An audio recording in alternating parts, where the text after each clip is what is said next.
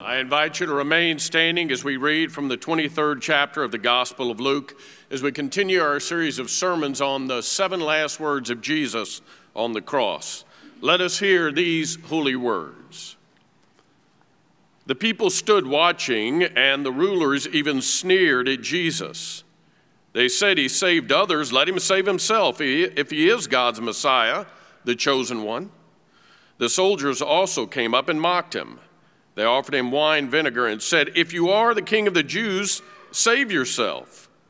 There was a written notice above him which read, "This is the King of the Jews."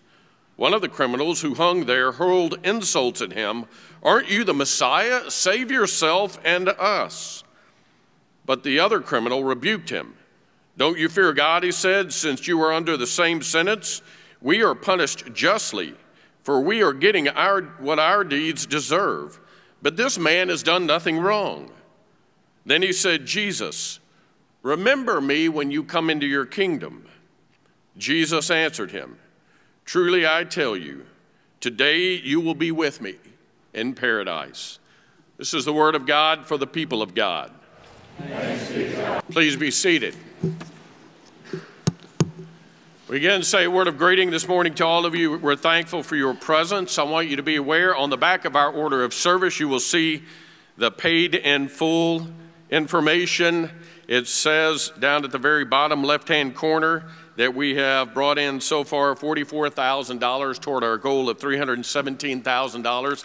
I got the latest update from the finance office on Friday. We are at $58,590 with 105 giving units. That's families, individuals, or couples who have contributed so far. We want to remind you and hope that you are in the process of participating in some kind of spiritual practice that enables you obviously to draw closer to God during the Lenten season, but also gives you an opportunity in a very special way to be a part of our church-wide effort to reduce our debt to zero. We are all working toward that goal and recognize if we don't have any debt, we have that much more money to contribute in a variety of ways to other ministries and other opportunities and other mission chances. So we hope you'll take advantage of that and participate. We're grateful you're here. Let us pray. O Lord, in the silence of this moment, prepare our hearts and our minds to hear your word for us this day and work your will in our lives. Amen. Henry Nouwen was a world-famous priest, author, speaker, and teacher. He was highly revered and respected for his understanding of Christian spirituality. Having written many books and given countless lectures, Nouwen has been considered one of the greatest theologians of the 20th century. He died about 25 years ago. Shortly before his death, he revealed how tormented he had been much of his life. He said, "There is a dark side to me, a side of me that says I should be forgotten and rejected and abandoned." Later, after he died, many of his friends said Nouwen was tormented because oftentimes he believed he was never loved. He said that people loved him because of what he did, not because of who he was. We all want to be loved, and we all want to be remembered, just as is the case with Henry Nouwen. All of us have a history in life where we have committed sin, and there is indeed a part of all of us that says we don't deserve what we get. That there are times when we should be rejected and abandoned because of our sin, and yet we believe in a God who never does that. We believe in a God who was even hanging on a cross, who cried out in a very special way to one who didn't want to be forgotten. The criminal on the cross, one of them says, "Jesus, remember me when you come into your kingdom." No matter how wretched he may have been, no matter what his past looked like, Just like the rest of us, he didn't want to be forgotten. He wanted to be remembered, particularly by God. As Jesus is writhing in pain on the cross, there are criminals on each side of him. Now, the Greek word for criminal literally means evildoers. These are two men who are being punished to death for whatever it is that they have done. We don't have any idea what they've done, but whatever it is a criminal offense, a capital offense. They are to be put to death along with Jesus, ironically, who is innocent. While Jesus is hanging there, one of the criminals on the cross berates our Lord. But the other one reminds the criminal who berates Jesus that they are there because of their deeds, what it is they have done. And he asks Jesus to remember him. In fact, interestingly enough, you will notice he says, Jesus, remember me when you come into your kingdom. It is the only time in the New Testament where somebody refers to Jesus solely by his name. Sometimes he's referred to as Jesus and Master or Jesus and Lord, but in this particular instance, it is just the name Jesus. Most of the time, Jesus is referred to by a title: Lord, Master, Son of God, Son of Man, Rabbi. But in this particular instance, the one who is hanging on the cross calls Jesus by his name, a level of intimacy between the two as they are writhing in pain and dying, hanging on their respective crosses. William Willimon said, they said Jesus welcomes sinners and eats with them. Well, now Jesus welcomes sinners and dies with them. In the Old Testament, the prophet Isaiah spoke of one who was to come, who would be known as the suffering servant, who would pay a heavy price for his people. We know that Isaiah was prophesying about Jesus himself, and Isaiah says that the one who is hanging would pour out himself even to death and be counted among the sinners. Here are two men who are evildoers, who are dying along with Jesus, hanging on the cross. One acknowledges who Jesus is right away, and he acknowledges his own sin. Our deeds have brought us here, he says. We are getting what we deserve. The irony is that particular criminal does not get from Jesus what he deserves. Instead, he gets grace and salvation. It is an extraordinary thing to think about what it is Jesus accomplished while he was writhing in such pain, hanging on a cross as a common criminal. Here is one who comes to the defense of Jesus, this criminal. As one criminal berates Jesus, the other one comes to his defense. Interestingly enough, Jesus' closest companions, the disciples, don't come to his defense because they're long gone. They're nowhere to be found. But you have a criminal whose past certainly would have been sordid, is the one who acknowledges who Jesus is in a variety of ways, defending our Lord when others sneer at him and mock him. If you will notice in the passage of Scripture that I read, there are 3 times in these short few verses where someone in some way says to Jesus as he is writhing in pain in a mocking fashion, "Save yourself if you are who you claim to be." One time it's the crowd. One time it's the Roman soldiers.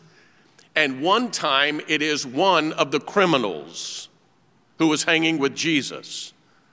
And Jesus does not save himself, but he saves one of the criminals who is hanging on the cross with him. Because that criminal has acknowledged who Jesus is, even in the midst of all the suffering. See, Jesus had this extraordinary way, even to the point of death, of inviting himself into the life of people. Oftentimes, those people have a past. Oftentimes, those people are tainted and sinful, and yet Jesus' whole ministry revolved around that. You will recall an occasion when Jesus goes to a well for a drink of water.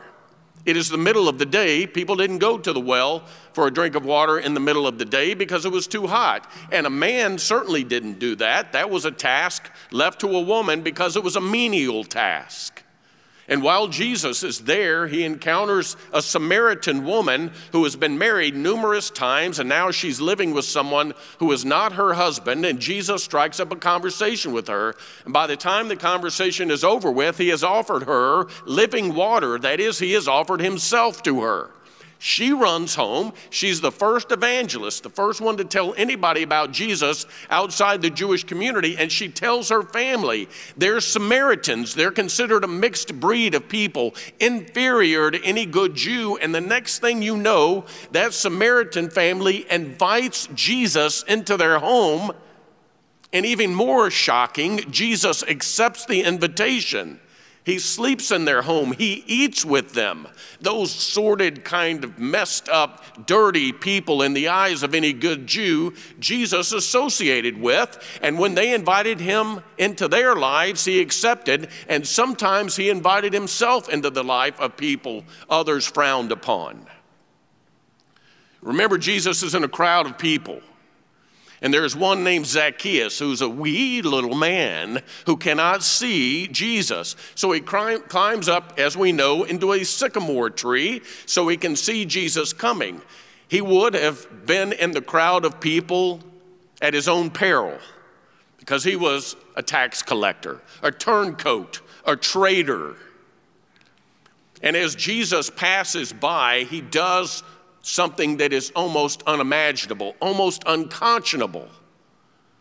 He looks up at Zacchaeus, this hated, reviled tax collector, and Jesus invites himself into the home of Zacchaeus.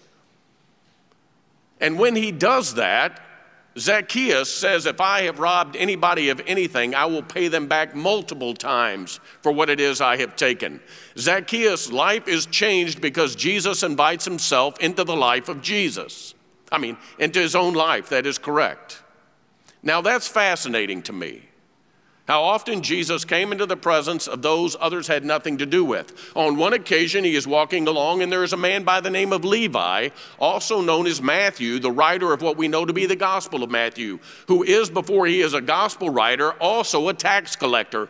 And Jesus comes into the presence of Levi, and Levi invites Jesus into his home. And remember, the religious establishment sneers at that. You know why? Because he's eating with tax collectors and sinners.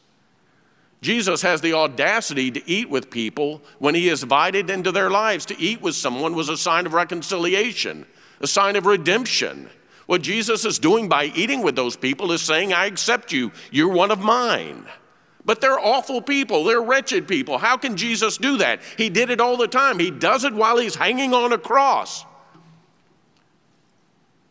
And sometimes I don't like that. Sometimes I just don't like the way Jesus behaves towards those kinds of people. But his love is so great and so powerful and so mighty, even the most wretched and horrible of people whose pasts are so tainted and so awful, who have hurt so many people, just like this criminal, have a chance at grace and salvation too. Now I got to tell you, I just struggle with that sometimes. You know what that means literally. And it's hard for me to even say this. It means that if Adolf Hitler or Saddam Hussein or Vladimir Putin claim Jesus Christ as Lord before they die, they receive salvation, the gift of grace, and I have a hard time even stomaching that. But I'm not God, and it's not my call. And we believe in a God whose love and grace and forgiveness is mercy is greater than any sin committed by anyone. And it's hard for me to wrap my head around that sometimes. Jesus tells a parable. There's a man who owns a field. He needs people to work in his field, so early in the morning he goes out and he gets some laborers and he tells them, I'm going to pay you a fair day's wage. He goes back about 10 o'clock in the morning, gets another crew.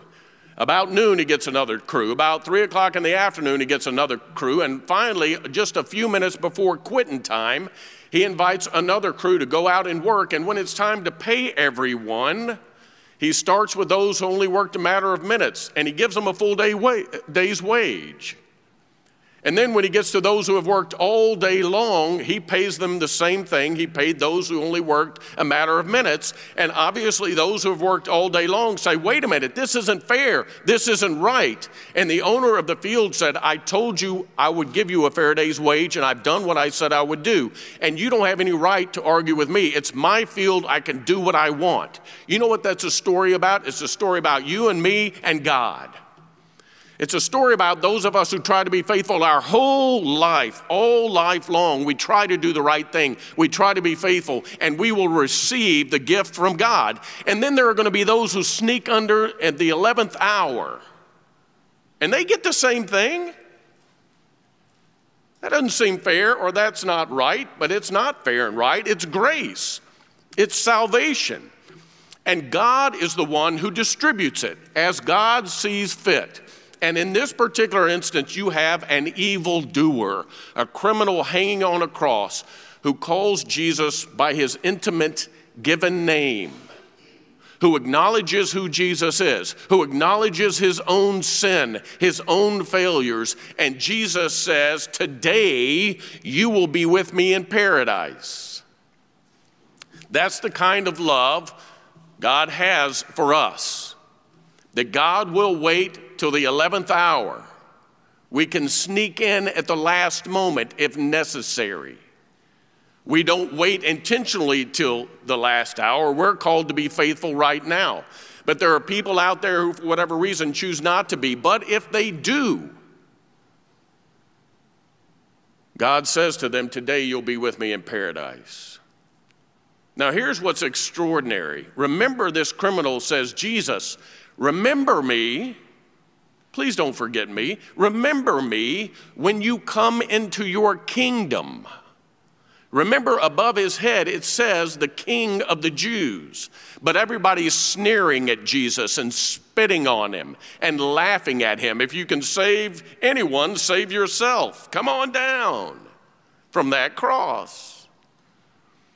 But Jesus doesn't come down from the cross. You can't be a king unless you have a kingdom. And this criminal says, remember me when you come into your kingdom. That means he knows that Jesus is the king. Oftentimes in Scripture, the most wretched of people, the ones who have been ostracized and alienated, the outcast, the dirty, the marginalized, know exactly who Jesus is. And in this particular instance, it's a pretty bad guy. But the love of Christ is greater than any of his sin. And he is invited to be a part of the kingdom. Even at the 11th hour, even at the very last moment, even as he is breathing his last breath, listen to what Peter says in 2 Peter. The Lord is not slow in keeping his promise, as some understand slowness. Instead, he is patient with you, not wanting anyone to perish, but everyone to come to repentance. We believe in a God who is so incredibly patient with us. God will wait, if necessary, for our last breath to claim him as Lord. And if that is the case, then guess what? Like those who have been faithful for a lifetime, all along, they too receive the same benefit, the same reward, the same gift. It is called salvation, and it is extended to us by the grace of God, whose grace is greater, as we sing, than all our sin. Today you will be with me in paradise. That's what Jesus says. See, in that culture, paradise, everybody knew what that was. That was the king's garden. Paradise was a place of unrivaled beauty and tranquility. It was the king's garden. Everybody knew what paradise was, but it is a euphemism in this case for heaven. Today you're going to be with me in heaven. You get to go where the good, faithful people get to go, even though you've been faithful for a matter of minutes. Early in my ministry, I was in a church that, as I've mentioned before, had an AIDS care team. We cared for gay people with AIDS. We cared for heterosexual people with AIDS. We cared for men. We cared for women. We cared for children. There was one woman in particular who had been attacked by a man, contracted AIDS, passed it on to her husband unknowingly, and 2 of her children. She, by the time we were in relationship with her, was very close to death. She was a Hispanic woman that did not speak English. I had a woman in my congregation who was Hispanic and spoke fluent English, and so I went to see this woman in the hospital. And I took this member of my congregation along with me to translate. We arrived in the hospital room, and through translation, I spoke with her, shared with her about our love for her, and that we had been praying for her and for her family. And then suddenly, she raised up out of the bed. She turned to the Hispanic woman who was translating, and she spoke to her. Then that woman turned to me and said she would like for you to leave the hospital room. I said, okay. Have I said something to offend her? She said, John, please leave. I walked out of the hospital room a little concerned. Had I said something to offend a dying woman? She was very close to death. I couldn't live with that. Had I said something in some way that upset her greatly? And I waited and I waited and I waited in the hallway. And finally, my church member came out and she said, I just had an extraordinary conversation. And I said, well, can you tell me why it is she asked me to leave the room? She said she wanted to talk to me about Jesus and me alone. She said she just gave her life to Jesus Christ. She has just claimed him as Lord. And my translator said, and you do believe, John, don't you? No matter what her past is like, because that was part of the conversation and part of the reason I was asked to leave the room. John, you know, despite what her past was like, she is going to receive the gift of salvation. You know that, right? And I said, yes, I do. See, here's a dying woman, a matter of days to live, who has some kind of sordid past. I don't know anything about her past. She would die a few days later, who shortly before her own death claimed Jesus Christ as Lord, and God said to her, today you'll be with me in paradise. We believe in a God of love, a God of mercy, a God of grace, a God of forgiveness, a God of extraordinary patience, who wants all of us, as Peter said, to come to salvation. And Jesus Christ, as he's writhing in pain, unimaginable pain, hanging on a cross, next to 2 thugs, as some versions say, is berated by one of them. But the other one says, please remember me. You're a king. When you come into your kingdom, remember me. I'm here because I deserve to be here for what I've done. And in Jesus' own way, he says, I don't care if you deserve it or not. You're not going to get what you deserve. You get me instead, and you get me forever. Today, you'll be with me in paradise. Today. Wherever we are in life, whatever it is we're going through, we believe in a God whose love is bigger than any sin committed by anyone. And that's hard sometimes to wrap our head around. But thank God for that, because that means that the grace that God has to provide is even extended to someone who can at times be as wretched as I can be. It's the gift given to all of us. The gift of grace, the gift of salvation. It's never too late as long as we breathe. Today, says Jesus, in paradise. Hallelujah. Amen.